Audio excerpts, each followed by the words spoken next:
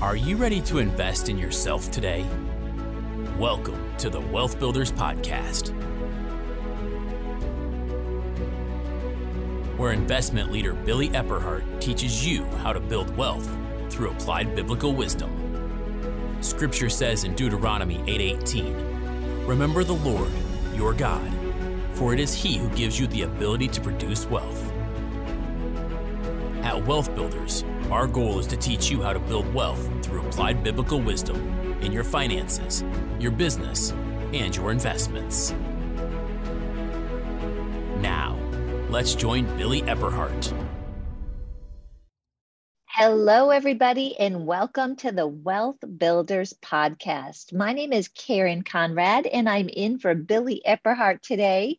We are continuing in a series, I would say, on real estate. And I want to thank all of you for joining us every week. We're really encouraged by your comments and your questions. So be sure that you keep sending those in. We're here for you. We try to answer as many questions as possible. And we're all about making sense of making money for making a difference. In other words, Billy and Becky have started Wealth Builders to help you and to help me to build wealth God's way. And one of our favorite ways to do that is through real estate. Today, we're going to be talking about fix and flips, and I'll be sharing with you 5 key things to help you get started. Look, I'm not going to kid you. I love fix and flips. They're the most fun part of real estate, in my opinion. And part of that is because I'm a designer and it kind of allows me to be extremely creative. But it's also, I would say, the area of real estate that has the most risk if you don't know what you're doing. One of the many things that I appreciate so much about Billy and Becky is that they share with us all the things that they learned as they went through building their real estate portfolio. I think Billy says it this way: he's just made a little bit more money than what he's lost. And I would say we all learn that to a point in any type of investing, whether it's a business, real estate, or the stock market.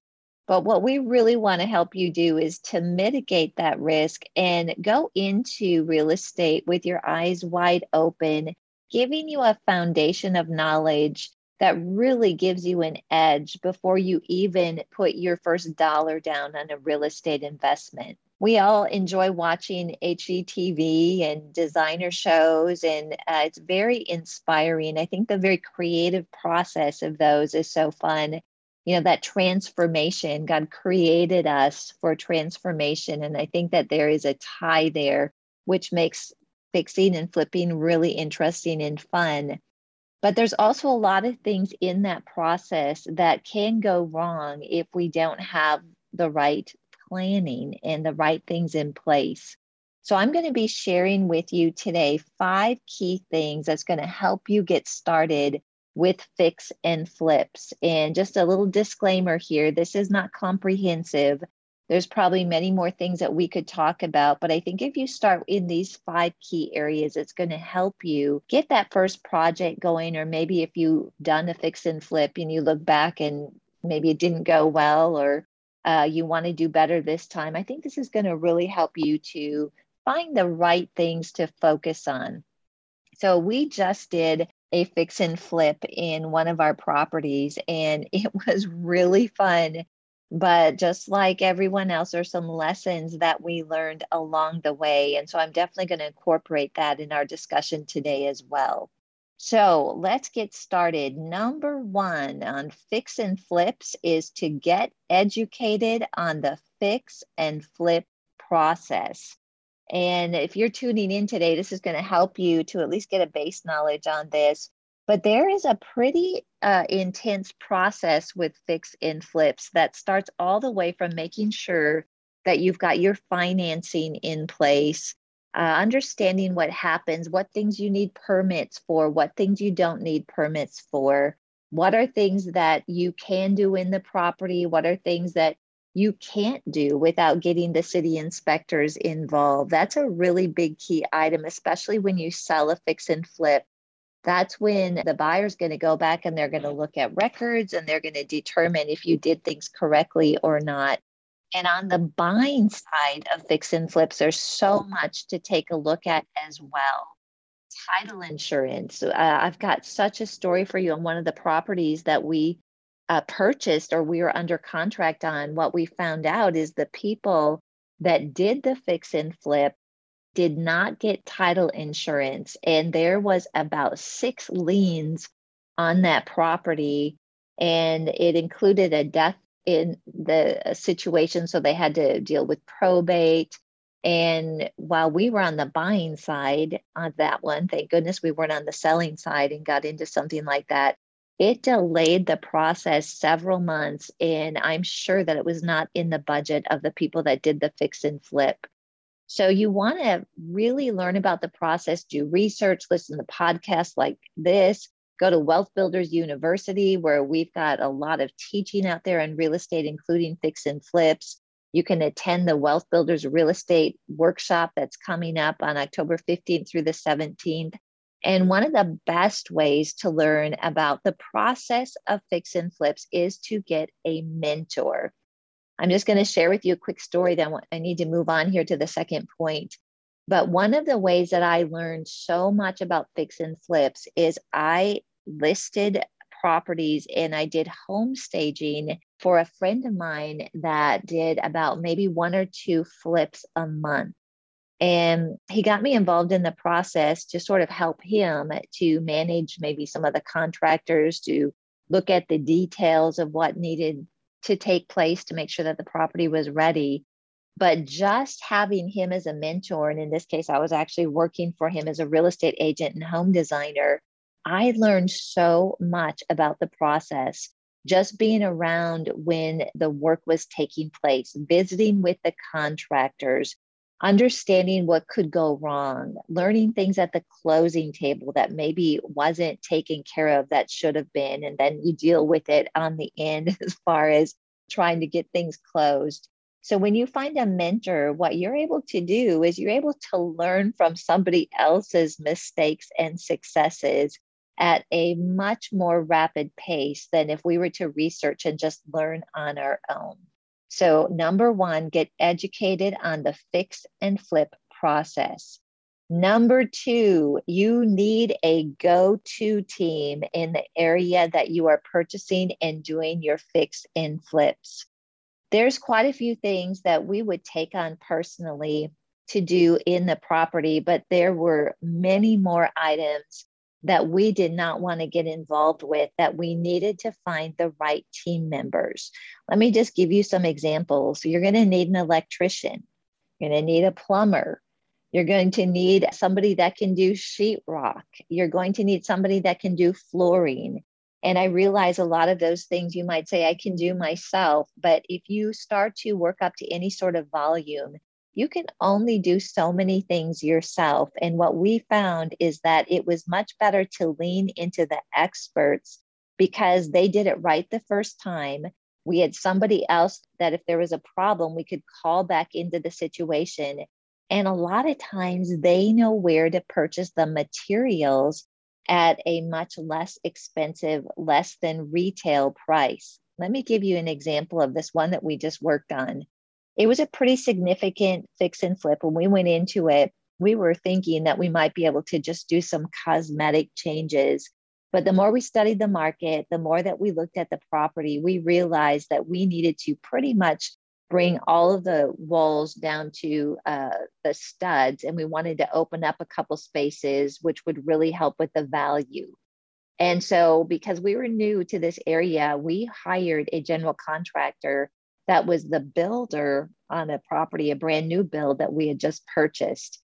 And we look back on that process and we are so grateful that we leaned into the go-to team in the area because we didn't know who the contractors were. We didn't know who the good contractors were. And in this market, a lot of the people that do the work, they're really busy. So we needed to leverage a relationship with people. So it allowed us to basically get in to get good connections with these contractors based on the relationship that our general had with them. because he had multiple projects going. We only had one project going, which gave us no leverage. But in that process, we also met, documented, and got to know all the contractors. So now when we go to the next project, or let's just say we needed something fixed or taken care of in one of our properties, we have a whole portfolio of connections that we were introduced to from the general contractor. That makes a huge, huge difference because there is a very high demand on people that are in construction and working on homes right now. So without some sort of a relationship, it's very difficult to get good quality people in and to know that you are going to get a quality job at a good price. So you need a go-to team, and you can start looking for that now before you even purchase a property. And like I mentioned, get involved with somebody that's already got those connections. And it was well worth the 10% fee that we paid him to general the project to know that everything was done right and that we had the right connections with the team. Also, with the go-to team, two of the very important connections that you want to have is a real estate agent and eventually a property manager in the area. I'm going to talk a little bit about something called a BRRRR that sort of springboards off a fix and flip. So the more relationships that you build in an area, the more advantage you are going to have in your fix and flip and your ability to do multiple in that area with the same team. Right. So we talked about get educated on the fix and flip process. We talked about how you need to have a go-to team along with some tips on how to find them. Number 3, you want to understand the market and buy in the right areas. When we first decided to get into real estate investments in Texas, the first place we started to look is close to where we live, which makes sense. It would be nice to, just go a couple blocks or within a mile to get to the property. But we knew we wanted to do some fix and flips. And what we learned, even though the price point on homes in the area is extremely high, what we learned is the average return that people were getting in the area we lived on a fix and flip was $8,000 a house. How many of you know that that is not a great return, especially if you're having to invest about $400,000 on the front end? So we learned really quickly that that was not going to be the area for us to do fix and flips. So we started looking outside the immediate area, and we actually landed in a small town that's fairly stable and is getting a high demand of rentals and people wanting to move a bit out of the city. So you want to find those areas that are on the fringe of some of the really hot areas right now and look where the growth patterns are going out to. Get established in those areas with a real estate agent and begin to study the numbers. Look at the ones that have been done, the fix and flips that are going on the market. You can go back on the history in Zillow. Your real estate agent can find it on realtor.com, or go to the county and you can find out how much they were able to purchase that property for. Then you can even locate, in many cases, some pictures of that property before it was renovated. And there might even be a listing your agent can help you with in MLS. See what was done, and you're going to get a pretty good idea of what the spread on that fix and flip is. So we just went and looked at properties. I do a lot of studying online before I ever spend money or time going in and looking at the actual properties. And I'm able to locate the areas that are good fix and flip markets. And once you find those, then you go through the process of getting your team together and really starting to learn what type of renovations you should do to get your best ROI. Number 4, do the right renovations and understand your risk on the front end.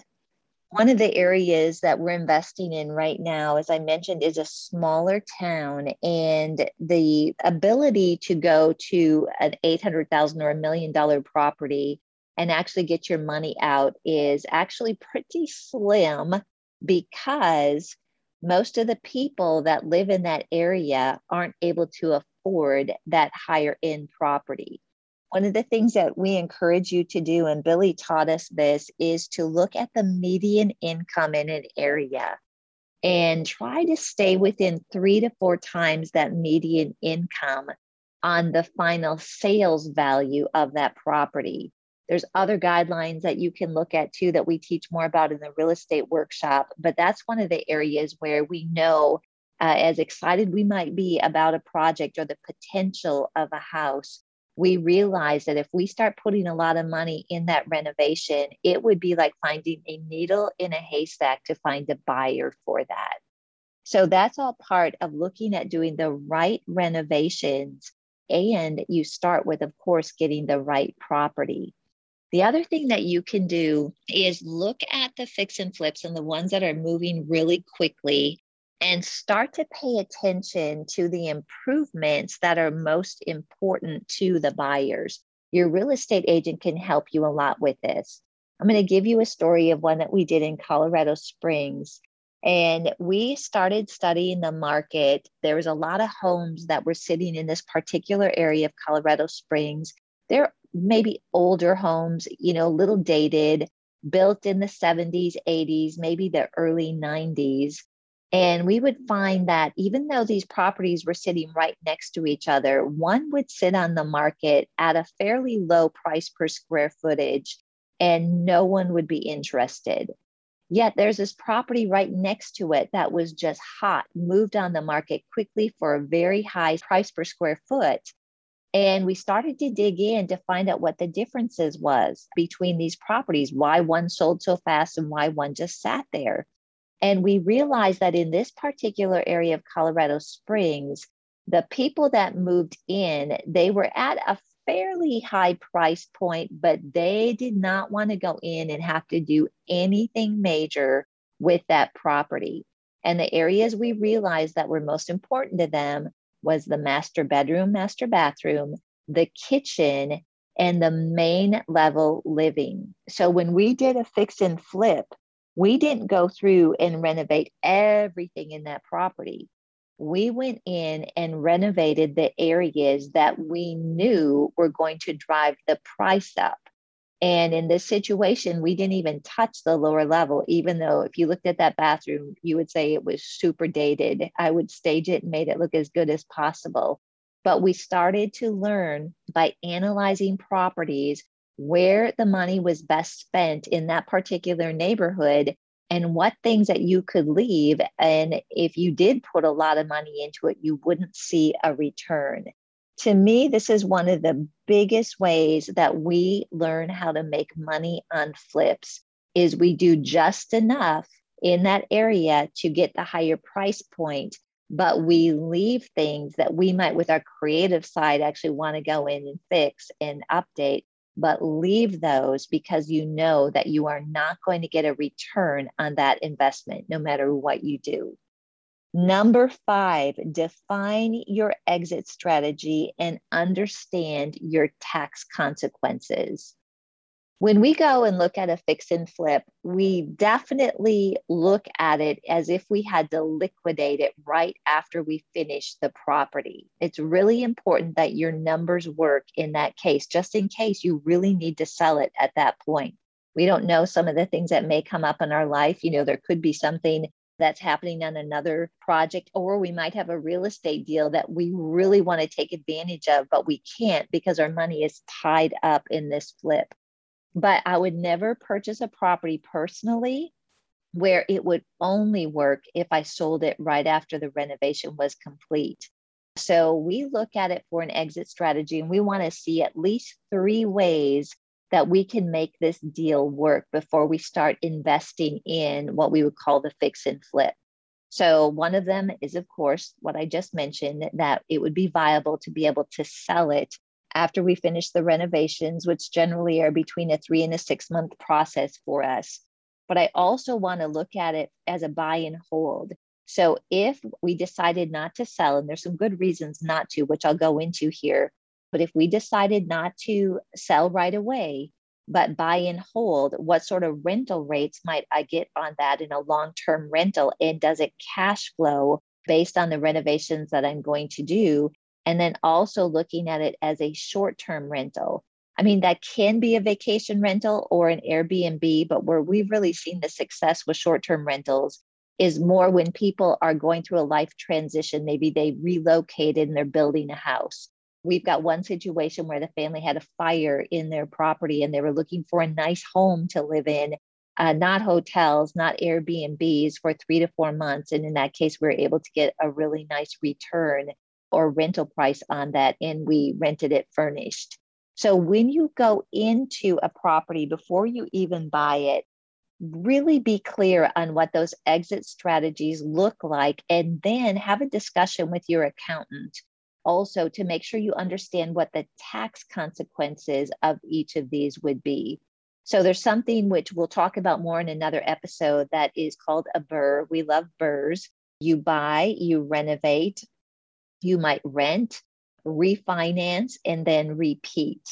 And in those situations, if you do a renovation or you do a fix and flip and you sell it in the same 12-month period that you purchased it, all of your earnings are going to be, in most cases, but again, go to your tax professional, you're going to have to claim that as earned income in that tax year. But if you're able to do a BRRRR, or if you're turning it into a short-term rental and you're able to get it to the point that you have more than a year has passed since you purchased that property, you have the opportunity to do a 1031 exchange or to look at it from more of a capital gains perspective than an earned income perspective. In the situation with the flip that we just did, we actually chose to go that route rather than sell it right after we finished it, because there would be quite an increase and quite a amount that we would have to claim on our taxes. We chose to do a short-term rental, and we are going to reassess that property once we're past the 1-year mark on the date that we purchased it. And taxes were definitely a part of that decision. All right, so we covered 5 things today, 5 key things to consider with fix and flips to help you get started. And I'm just going to repeat what those are. Number 1, get educated on the fix and flip process. Number 2, you need a go-to team, so get that in place. Number 3, you want to understand the market and buy in the right areas at the right price. Number 4, you want to do the right renovations and understand your risk when you go in on those renovations. And then number 5 is define your exit strategy and understand your tax consequences. I hope this has been helpful for you. Fix and flips are a whole lot of fun. And if you take these 5 key areas into consideration, I think you will be mitigating a significant amount of risk, but I would always encourage you to learn more. And you can do that through our Wealth Builders University, where we have all sorts of courses, some of our past workshops, the content is out there. Billy does most of the teaching on those. So you will learn so much from going to wbuniversity.online, and you can join for just $299 a year, plus be part of our monthly live mastermind calls with the speakers and the coaches. Also, I just invite you to attend our real estate workshop that is coming up on October 15th through the 17th. Go to wealthbuilders.org and you can find out more about that. We actually do 2 of those a year. And if you just want to get some general information, Billy has a ton of free content available for you at wealthbuilders.org. And then also you can go to his YouTube channel. So stay in touch with us. We'd love to hear from you. Email us with your questions at info@wealthbuilders.org. And I just appreciate you joining us today on the Wealth Builders podcast. And on behalf of Billy and Becky Epperhart, thank you for being part of Wealth Builders, and God bless you. We hope you learned something of lasting value today from this Wealth Builders podcast. If you'd like any tools, teachings, or resources mentioned in the podcast, you'll find them online at wealthbuilders.org. Wealth Builders exists to teach you how to build wealth through applied biblical wisdom in your finances, your business, and your investments. Wealth Builders podcast is produced by Celine Williams, with music by Audio Jungle and narration by Greg Hunter. Wealth Builders is a nonprofit organization. We depend on your donations to keep this podcast running. Please consider donating to us on wealthbuilders.org.